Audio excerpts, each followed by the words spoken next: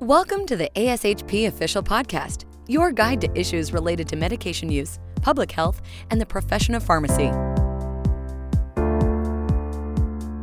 Hi everyone, it's Vicki Basiliga from the ASHP section of Clinical Specialists and Scientists, and I'd like to welcome you to this special episode of Therapeutic Thursdays.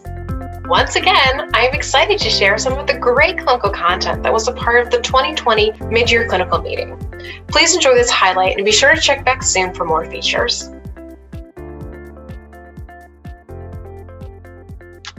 All right, so in order to initiate something on PrEP, there are some eligibility criteria that need to be met in order to start. So the first eligibility criteria is ensuring that the person is HIV negative, that we also do renal function monitoring. We also do a hepatitis B virus screening, and for women who have an intact uterus and ovaries, that we do pregnancy screening at initiation and every 3 months. I'll go over each one of these in detail in the next few slides. So for HIV testing, it's really important that every single person that we initiate on PrEP has a confirmed HIV negative status. And a negative status means a negative HIV test, an FDA-approved 3rd or 4th generation HIV test in combination of screening for signs and symptoms of acute HIV. And so we will do an HIV test at initiation and every 3 months. And this negative status must be confirmed within 7 days of initiation.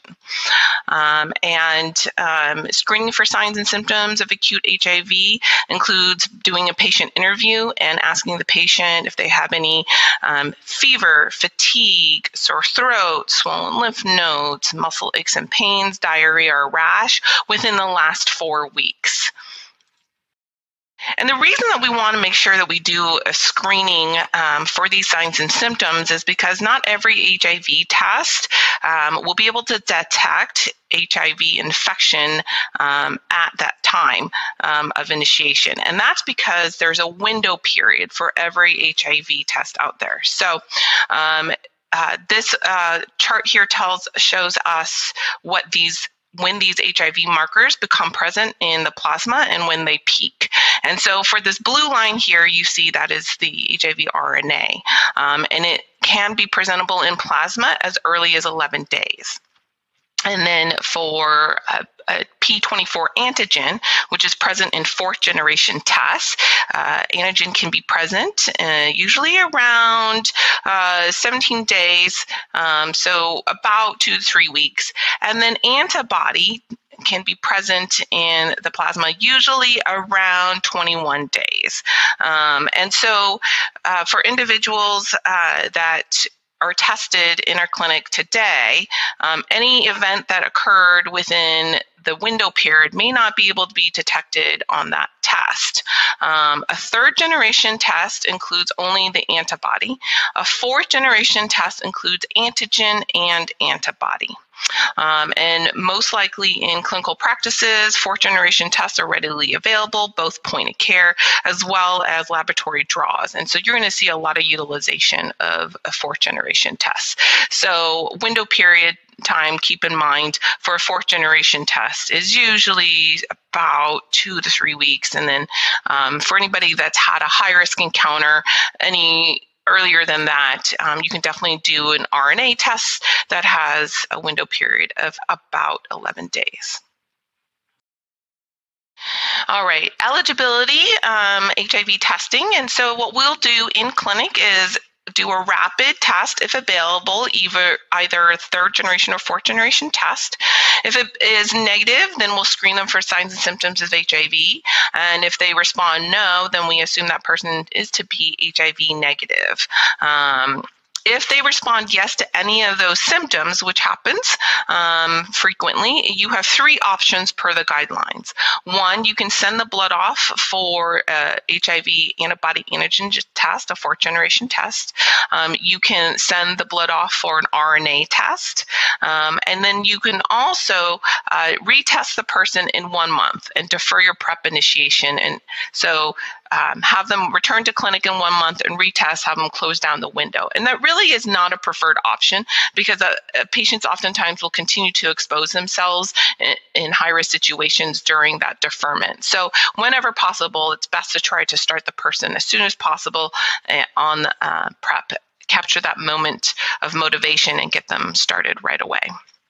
The main reason we don't readily use HIV RNA tests, even though it has a smaller window, is because the test does cost quite a bit more money than the fourth generation test and also takes more time to process. And so it may delay the results by a couple of days. All right, the second eligibility criteria is to ensure they have adequate renal function. As Renee mentioned, both TDF and TAF can have effects on renal function, and so we really want to monitor them. And each medication, TDF and TAF, have different cutoffs. So for TDF, the creatinine clearance cutoff is 60 milliliters per minute, and for TAF, the creatinine clearance cutoff is 30 milliliters per minute. So at initiation, we are always going to collect a serum creatinine. We're also going to screen urine glucose and urine protein through just a standard UA. What becomes different is monitoring. So for TDF, the recommendation is to continue to do a serum creatinine and creatinine clearance monitoring every 6 months. And for TAF, the recommendation is whatever is clinically appropriate based on that clinician's decision, and whatever your clinic deems appropriate. So those are the main differences. So a little bit less monitoring for the TAF, but both cases we do want to do a serum creatinine at initiation and do a creatinine clearance calculation. For people who have chronic kidney disease, we're also going to check serum phos on both medications. The third eligibility criteria is going to be for hepatitis B viral screening. So at initiation, we want to do a full, complete hepatitis B serology. And the main reason for this is because of that black box warning that Renee mentioned. For folks that have a hepatitis B infection, tenofovir can actually treat hepatitis B and can cause the viral suppression of hepatitis B. And when a person suddenly discontinues PrEP, it can cause a viremic state and lead to potential liver failure. So we want to screen everybody for hepatitis B screening at initiation. It is not contraindicated for initiation of PrEP. So you can definitely start the person on PrEP and wait for your results to come back. And even if somebody is hepatitis B positive, they can still continue to be on PrEP. They just need very specific counseling to not discontinue abruptly. Okay. For folks that are non-hepatitis B positive, we also want to make sure that we have proof of immunity, and that's going to be done with part of that hepatitis B serology. When a serology panel is done, we will be looking for hepatitis B surface antigen, core antibody, and surface antibody. Those are the three main markers that you're going to be looking at your serology. And basically, the take-home message is anybody with a positive surface antigen needs to be evaluated for acute or chronic hepatitis B. With your core antibody and your surface antibody, that's going to tell you whether or not they've had a natural infection or they've had prior vaccination. And that will help you determine what next steps that you need to do. And this is a great chart from the guidelines that tells you exactly what you need to do based on your readings from your serology. So here are some additional labs that are not required for initiation or for the continuation of PrEP, but they are good to have. So the first one is hepatitis C screening. Because individuals with high-risk sexual activity or people who inject drugs, they could potentially contract hepatitis C. So we're going to screen for hepatitis C at initiation, and we usually do it annually thereafter based on the recommendations. Also, the recommendations suggest routine STI screening at initiation, and per the guidelines, they recommend every 3 to 6 months. In clinical practice, we almost always do STI screening every 3 months. There's a few rare cases where we may defer to every 6 months, such as monogamous relationship with an HIV positive partner. But otherwise, pretty much everyone is getting screened for STIs every 3 months. When we do an STI screening, we're going to do a full STI panel that includes syphilis, chlamydia, and gonorrhea. Syphilis is done through a blood draw, and chlamydia and gonorrhea is going to be tested at all sites that sex is happening at. So we're going to do a throat swab, rectal swab, vaginal swab, and a urine sample for any of those locations. So now that we've talked about initiation, let's talk about monitoring. So folks are going to have a follow-up appointment at minimum of every 3 months. And at every 3 months, we're going to do a repeat HIV test. And depending on what medication they're on, will determine whether or not you're going to continue renal function monitoring. So for folks who are on TDF, they will get serum creatinine and creatinine clearance checked every 6 months. And for TAF, it really is up to you how often you want to check their renal function. Hepatitis B virology or serology is going to be done at initiation. Hepatitis C screening, we do at initiation and annually thereafter. Pregnancy tests for people who are able to conceive, we do that at every 3 months. STI testing is pretty much every 3 months, but can go out as long as every 6 months.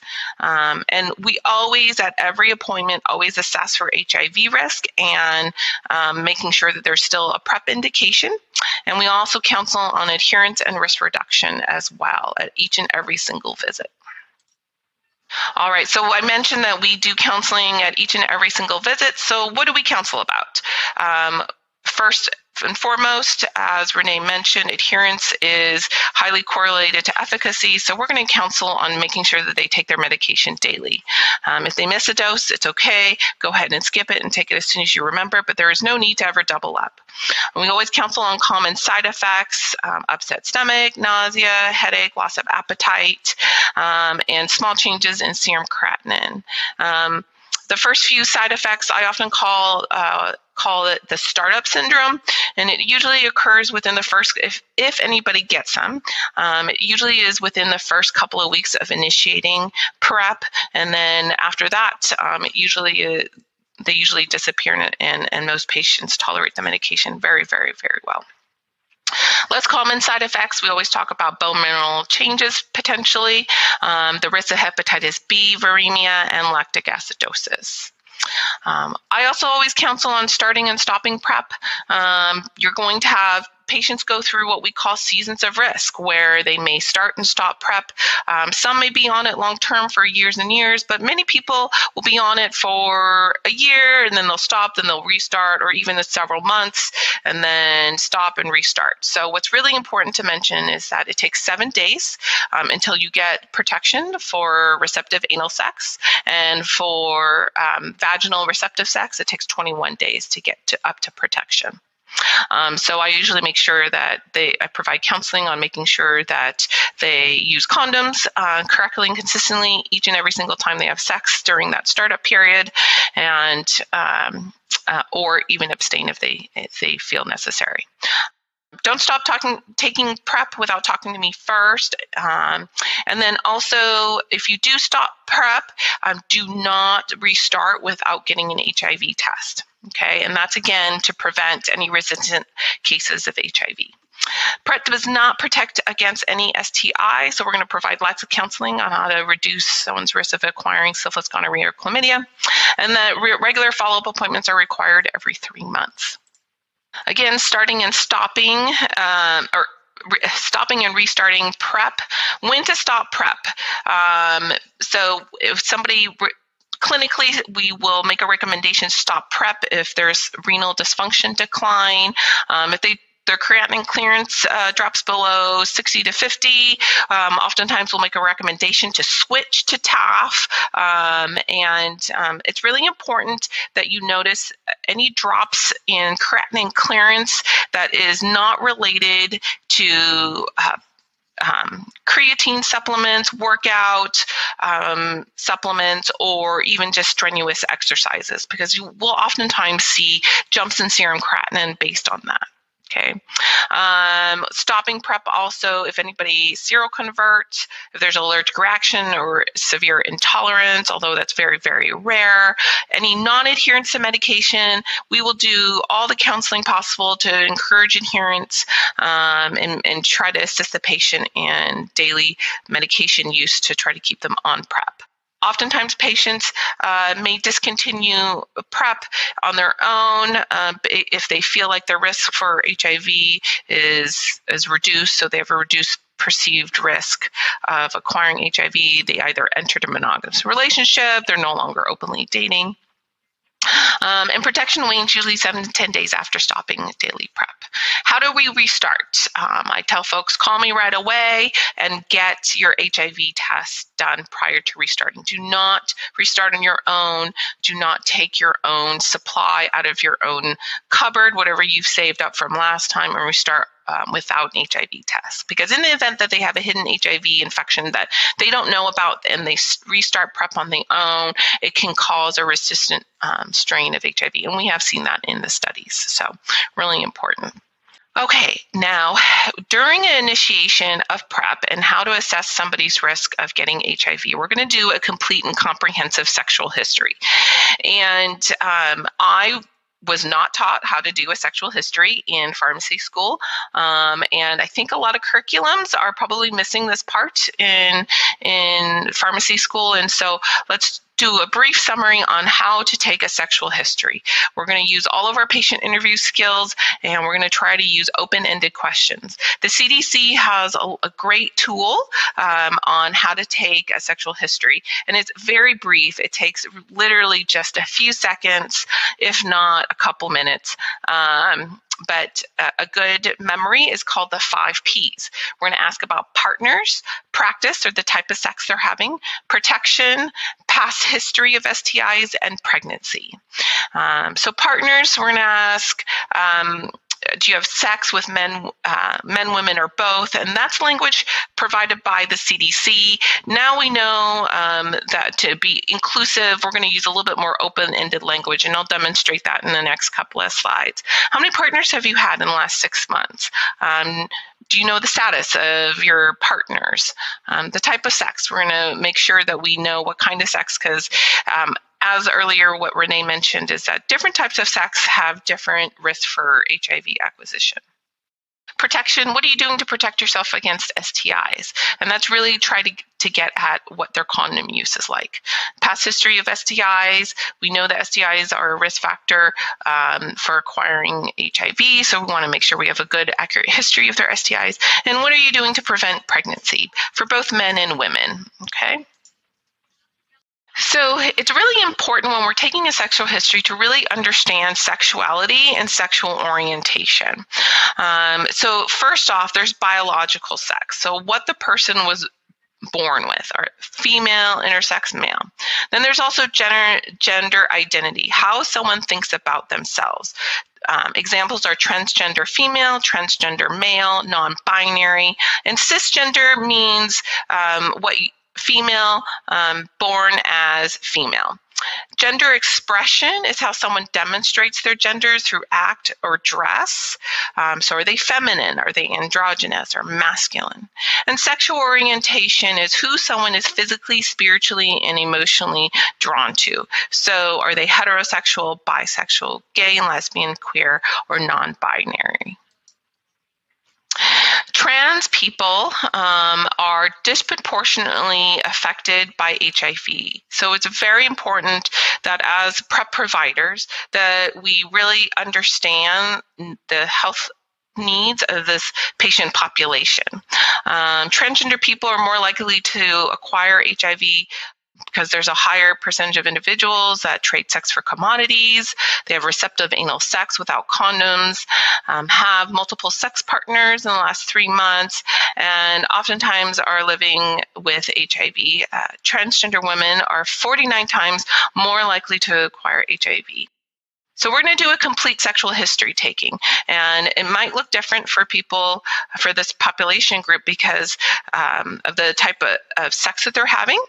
And we want to make sure we know whether or not they're on any gender-affirming hormones. and whether or not they've had gender affirming surgeries. Okay, so let's take somebody who was born female at birth but is a trans male.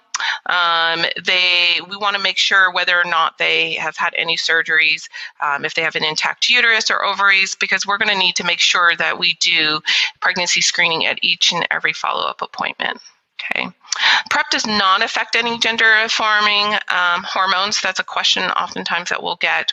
Will this affect my estrogen or any of my testosterone? No, it does not. Daily PrEP is recommended for trans people. Okay. So it's really important that we have very sex-positive conversations. And when we have sex-positive conversations and we openly talk about sex, we reduce the stigma around sex, and it also makes our patients more comfortable and more honest and forthcoming with the information. We're going to have open conversations about HIV risks, sexual health concerns, and sexual activities, and how much sex they're having. This is going to strengthen the patient-provider relationship. And I find when I have these types of conversations with patients, speaking at their level and on their language is the most appropriate way to develop this relationship. In the next few slides, Renee and I will do a role play, and we'll give you an example of this. Okay. So some sex-positive, non-judgmental communication.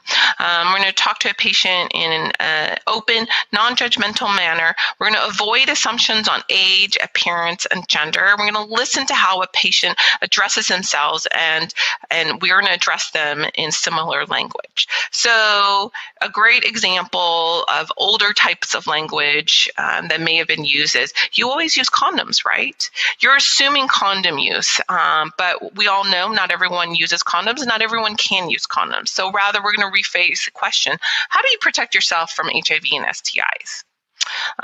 You have a male patient that comes into your office, and you make the assumption, do you have a wife or a girlfriend? You're going to rephrase that and say, are you currently in a relationship, or do you have a partner? And allow them to open up and provide description on who their partners are. Instead of, do you have sex with women? Tell me about your current sex life. What are the genders of your partners? What body parts do you have sex with? And I use this a lot. What body parts do you have sex with? Some patients may not know a lot of sexual lingo, and so they may be more comfortable speaking on terms of, oh, I have sex with my front hole, or I have sex with my back hole. Okay, so we're going to speak on their level with their language. So what are some risk reduction techniques for sexual risk? So we all know using condoms consistently and correctly each and every single time you have sex is going to reduce your risk of acquiring HIV. However, we all know in practice and in real life that may not always happen. So what are some other counseling techniques we can provide to a patient to still reduce their risk of acquiring HIV? That's going to be making sure that they use lubrication, the right kind of lubrication for the right types of sex. So there's water-based lubrication and silicone-based lubrication. A lot of individuals like silicone for anal sex because it lasts a little bit longer and has a better lubricating cushion effect than water-based lubrication. But it's important that they use lubrication for anal sex to minimize the risk of fissures and tears. Reducing the number of unfamiliar partners. And so instead, if somebody comes to you and says, you know, I've had 30 partners in the last 3 months, can they reduce it down to 20 partners in the last 3 months?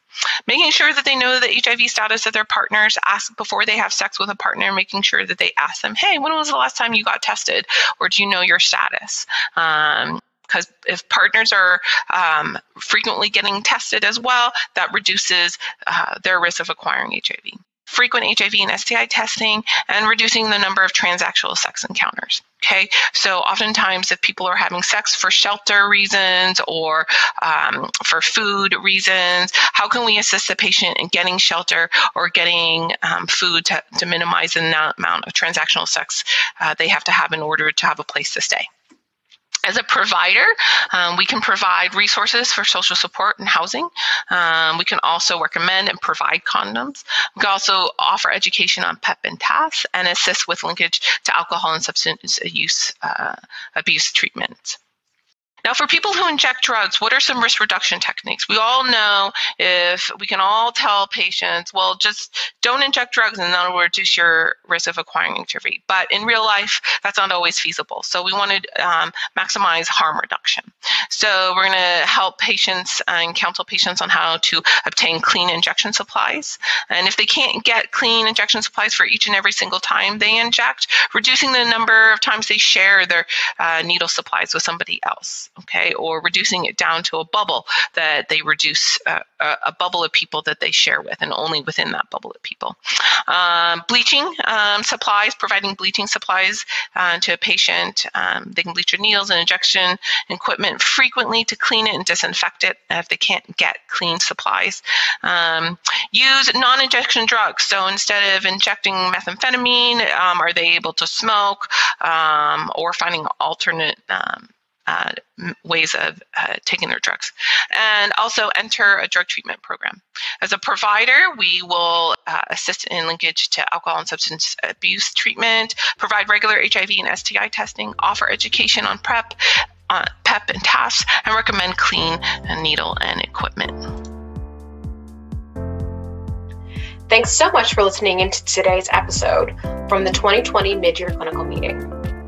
It's features and content like this that make the ASHP Mid-Year Clinical Meeting the place to learn and to take your practice to the next level. Be sure to join us in December for more great clinical content. Thank you for listening to ASHP Official, the voice of pharmacists advancing healthcare. Be sure to visit ashp.org/podcast to discover more great episodes, access show notes, and download the episode transcript. If you loved the episode and want to hear more, be sure to subscribe, rate, or leave a review. Join us next time on ASHP Official.